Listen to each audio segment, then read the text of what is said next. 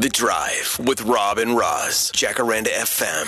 It's The Drive with Rob and Roz en vanmiddag is ons so gelukkig om vir Solomon Cupido in die ateljee te verwelkom. Ek weet nie eers waar om by jou titels te begin nie. Dit is producer, director, skrywer, akteur, komediant, papa, claustrophobic, wat nog?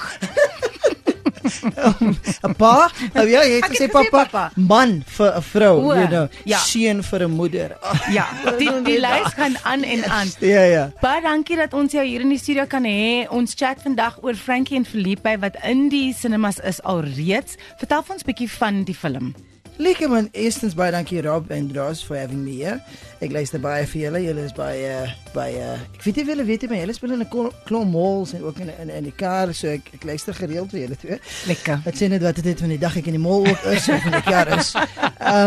Frank en Felipé is wil jy weet waaroor die storie gaan? Wil jy hoe ons begin het binne? Kom ons kom by die storie agter die storie, want dit is vir jou 'n passieprojek. So let's start with how you actually got the movie made. Okay, so ek en Bradley het eendag gesit in 'n kombuis by my, van ons bly in dieselfde kompleks, Bradley Olivier, Bradley Olivier, het na my toe gekom en ons wil net 'n bietjie koffie gedrink het, want dis wat ons gereeld doen, you know, hy kom na my toe vir 'n bietjie suiker, ek gaan na hom toe vir 'n bietjie koffie, so nou en dan leen ons meer as net 'n bietjie koffie en 'n bietjie suiker, so 'n bietjie geldjies of so, maar die dag spesifiek het ons koffie gesoek en daar was 'n melkie, ons drink almal melk, want ons wil kyk na ons liggame, soos Rob en Roz kyk na hulle liggame en toe besluit kom ons kan nie so aangaan nie. Kom ons skryf 'n movie en ons date mekaar om die volgende dag op te kom, elkeen met 2 of 3 konsepte, nuwe movie konsepte. En ons het toe gekom en ons het nie te slegte konsepte gehad nie en ons het dit gepitch vir kyk net en Mnet en somehow they said yes. En dis toe die groot, you know, journey begin het, die 4 jaar proses van die movie maak Frankie en Felipé. But jy en Bradley ken mekaar al jare vandat julle klein was. You've got serious history. Vir mense wat nie weet nie, wat ons gou 'n bietjie backstory daar. Yes man, so ek en Bradley ken mekaar al vir meer as 24 jaar. Ons was saam op skool. En dis waar ons journey begin het, man. Ons het al daar vanaf besluit we want to go study drama. It was toe ons in die bedryf inkom. So after your third year you do like an audition for agents. You do that and ek het begin by Goli, ek het 'n paar calls gedoen by Goli en toe doen ek en Bradley ons eerste movie saam, Bakgat 2. En toe Bakgat 3 and that's when, you know, the stuff happened. We actually haven't talked about what the film is actually about. Waaroor handel die storie? Die storie gaan oor twee broers. Hulle is 2 stiefbroers. Hulle het 'n stiefpa. Obviously en die pa wil hy maak dit 'n punt om te sê dat hy gaan nie 'n ander man se kind groot maak en these are things that's busy happening in our community. So ons wil dit ook reg authentic gemaak het en hy sit vir Frankie, sy stiefseun, in 'n weeshuis. So Franklin bly in 'n weeshuis en na 15 jaar sien Franklin en Felipé mekaar vir die eerste keer na 15 jaar. Nou na die 15 jaar, Franklin het sy naam verander van Baatjies na Blaze toe. So hy sê meer Frankie Blaze Baatjies, dis 'n Frankie Blaze. So hy verander sy naam. En die is 'n belangrike week wat hulle twee mekaar ontmoet, van in die week trou Frankie met sy verloofde Kim en hy werk ook vir Kim se pa wat die CEO is van 'n company. So hy gaan hy company oorvat en hy trou met die liefde van sy lewe. Maar onthou sy hele lewe is gebou op 'n leuen. Sy broer sien van op die TV van hy trou met die belangrike big shot businessman's dogter en hy besluit hy gaan na sy broer toe van Felipé skuld 'n loan shark R30,000 en 'n loan shark sê vir hom as jy nie vir my geld gee voor Saterdag nie, is daar 'n begrafnis. Nou, Felipé kom by sy broer uit en hy sien sy broer na 15 jaar en hy vra vir sy broer vir R30,000. En sy broer sê vir hom, "Dit is van jou kop af." Maar hy sê vir sy broer, "As jy my net R30,000 gee nie, gaan ek vir jou expose en dan gaan die Saterdag of 'n begrafnis is of waar gaan 'n troue is." En dis hoekom die mense moet gaan kyk om uit te vind of daar 'n begrafnis gaan wees en of daar 'n troue gaan wees. Luister, I described you as someone who wears many hats. I read in a very important document that you are quite claustrophobic. So, claustrophobic, as the writer and producer, writes some scenes for himself where he's got to be on the 27th floor of a building. So, hoe het dit gewerk op stel? Vertel van daai 2 dae wat julle so lekker geskiet het. Can I get you to say, I actually wanted to play Frankie because I thought I was the attractive guy. So in my kop en die altyd het ek gedink, Bradley gaan Felipé speel en hy gaan in die lift klim. En toe changes dinge. Nee, maar you know what, daai was vir my die moeilikste dag en was my dag 1. It was day 1. My heel eerste toneel en ek dink Marvin die Bukes hulle wil net grappe gemaak het met mense. Wat gebeur is, ek is op die 27ste vloer wat ek al klaar met die trappe opgestap het. Soos dat ek nou hele trappe opgestap het om in die studio in te kom. It's one flight, Solomon. You know what I mean? You know, is moeilik vir my en vir Rob. Nee, ons doen nie 'n marathon soos jy en you know, goedjies. Dankie. You know what I mean, Rob? En so ek is in hy lift, daar's 4, 5 extras en al wat moet gebeur is op aksie met die lift oopgaan. En dan moet ek uitstap. Nou, ek raak even nou bietjie warm nou hier, net om aan te dink. So jy staan in hy plek en hy lift is baie klein. Daar's 5 ander mense en so as die lift toe gaan dan met 1 extra. My lewe het afgehang van 1 extra wat net hy knoppie moet druk wat open moet gaan. So ek staan daar so, ek sweet op plekke wat ek geweet het ek mag sweet of kan sweet nie. En as hulle aksie roep, gaan hy deure toe en net so bam. Hy deure raak eens aan mekaar, jy gaan dit oop. So dit was moeilik. Dit was moeilik, maar ek het dit geslaag en ek het dit gemaak. I'm still here. 27 floors back downstairs. 27 floors back downstairs. Dat was een dag wat ek 3 tonele geskiet het en I was off for another 3 and then I just walked down to a coffee shop en toe gaan koop ek my koffie en toe stap ek net weer.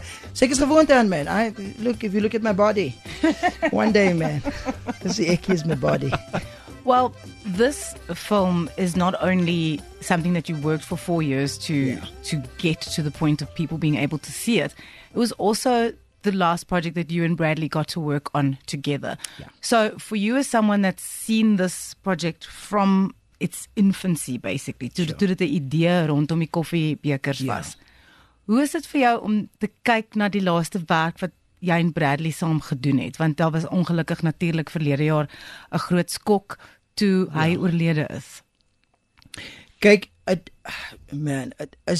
was eerstens, het was nie baie maklik, you know, en ek dink nog steeds baie vir my, voel dit nog baie unreal, you know, veral omdat jy in dieselfde kompleks gebly het. Ek dink daar verwag ek nog steeds, hy gaan net instap by die deur en net sê, hey, ek is nog hierso, of geef my 'n bietjie suiker, of you know, kom ons gesels vir die ding.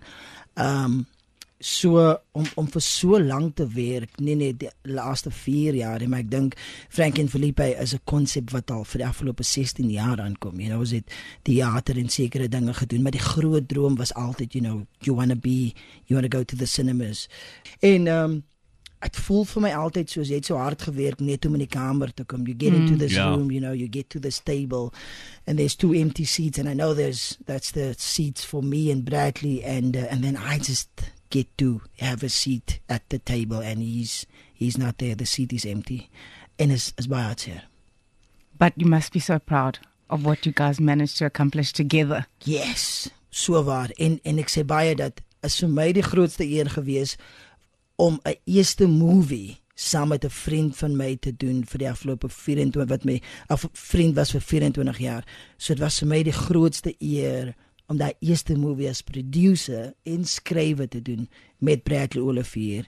Maar dit was 'n groter, you know, eer en voorreg om te weet dat dit was sy eerste en sy laaste. So ek is net bly dat ons kon daarom daai droom bereik het, you know, die movie gemaak het. Yeah, it's very bittersweet. It is. But I'm just thinking back to what you were saying now about, you know, getting your debuts in Bakhat 2. Like, young men must have been jumping up and down and high-fiving in Jaws, en julle het al die jare saam gehad om saam op goed te werk.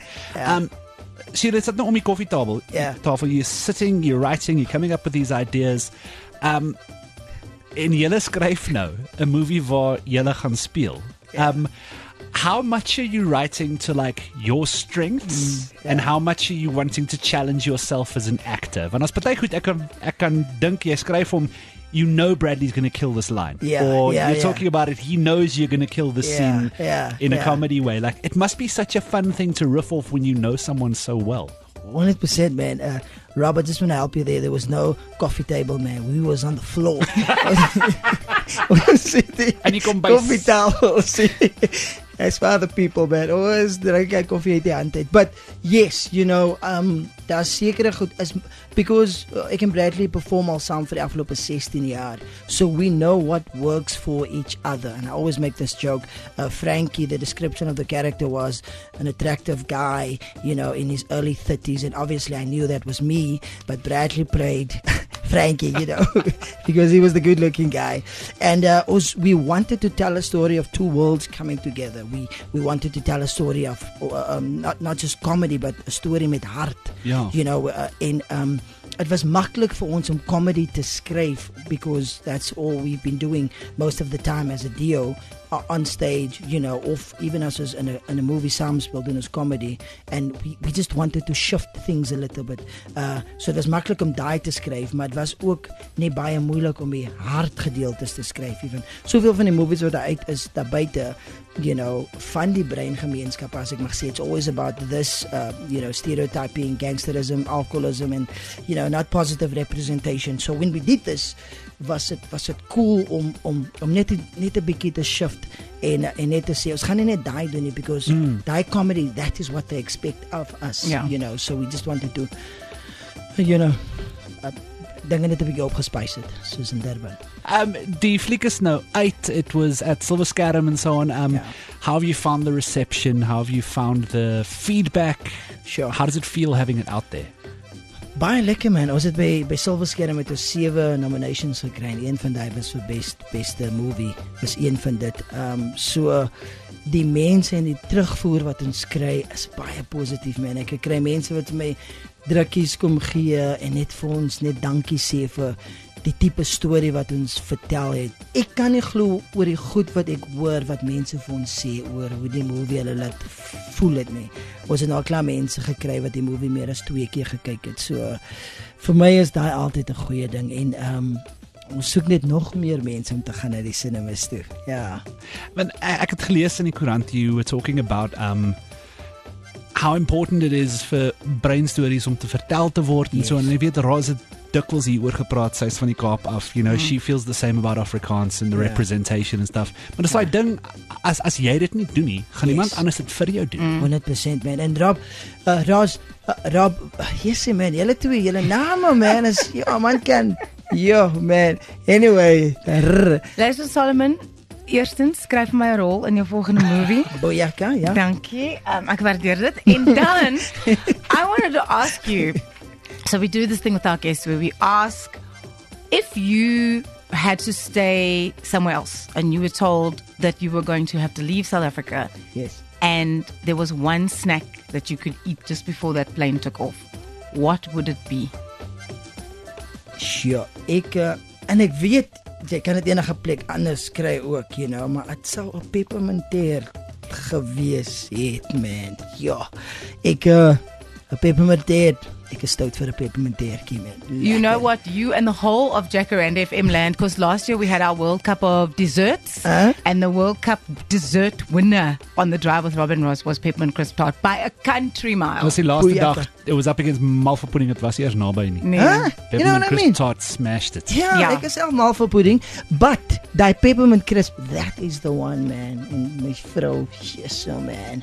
Sy weet hoe om 'n pepperminteertjie te maak. Jy gaan nou 'n resep moet deel, meneer. Ja. Ek sal moet, maar nie nou nie. Dis ek om sê dit maak, ek eet dit net. Ek is baie goed in eet, Rob. Ek het sien ek kyk vir hom, ek sê vir Rob. Dit is fine. Die mense luister net. Ek is my vrou het geweet om vir my te kry. The way to a man's heart. En, you know, vandag is ons gelukkig getroud. Baie gelukkig getroud, ja. Waar is die film as mense wil gaan kyk? So die movie is in meeste film houses, the cinemas. Dit is in Ster-Kiniko en dit is ook in New Metro en is ook in, you know, alle ander privaat cinemas daar buite. So dit is oral. Ons het nog 'n hele paar plekkies in Pretoria en in Johannesburg en Gauteng. Ons is in baie provinsies. Ons is ook in Namibië. Ons is ook in Botswana. Ons is nog in 'n hele paar cinemas all over the country. Solomon Cupido, absolute eer om jou hier in die studio te hê met ons. Dit was so lekker. Alle sterkte met Frankie en Felipé. It's a project that you put a lot of love into and you can see it. So I hope everybody goes and checks it out at the cinema. Lekker man. As jy dit gaan kyk, weet ek gaan hulle toe kyk. So baie dankie for having me here. Thank you so much. Absolute guys. pleasure. Solomon Cupido on the drive with Rob and Roz. Rob and Roz, Jacaranda FM.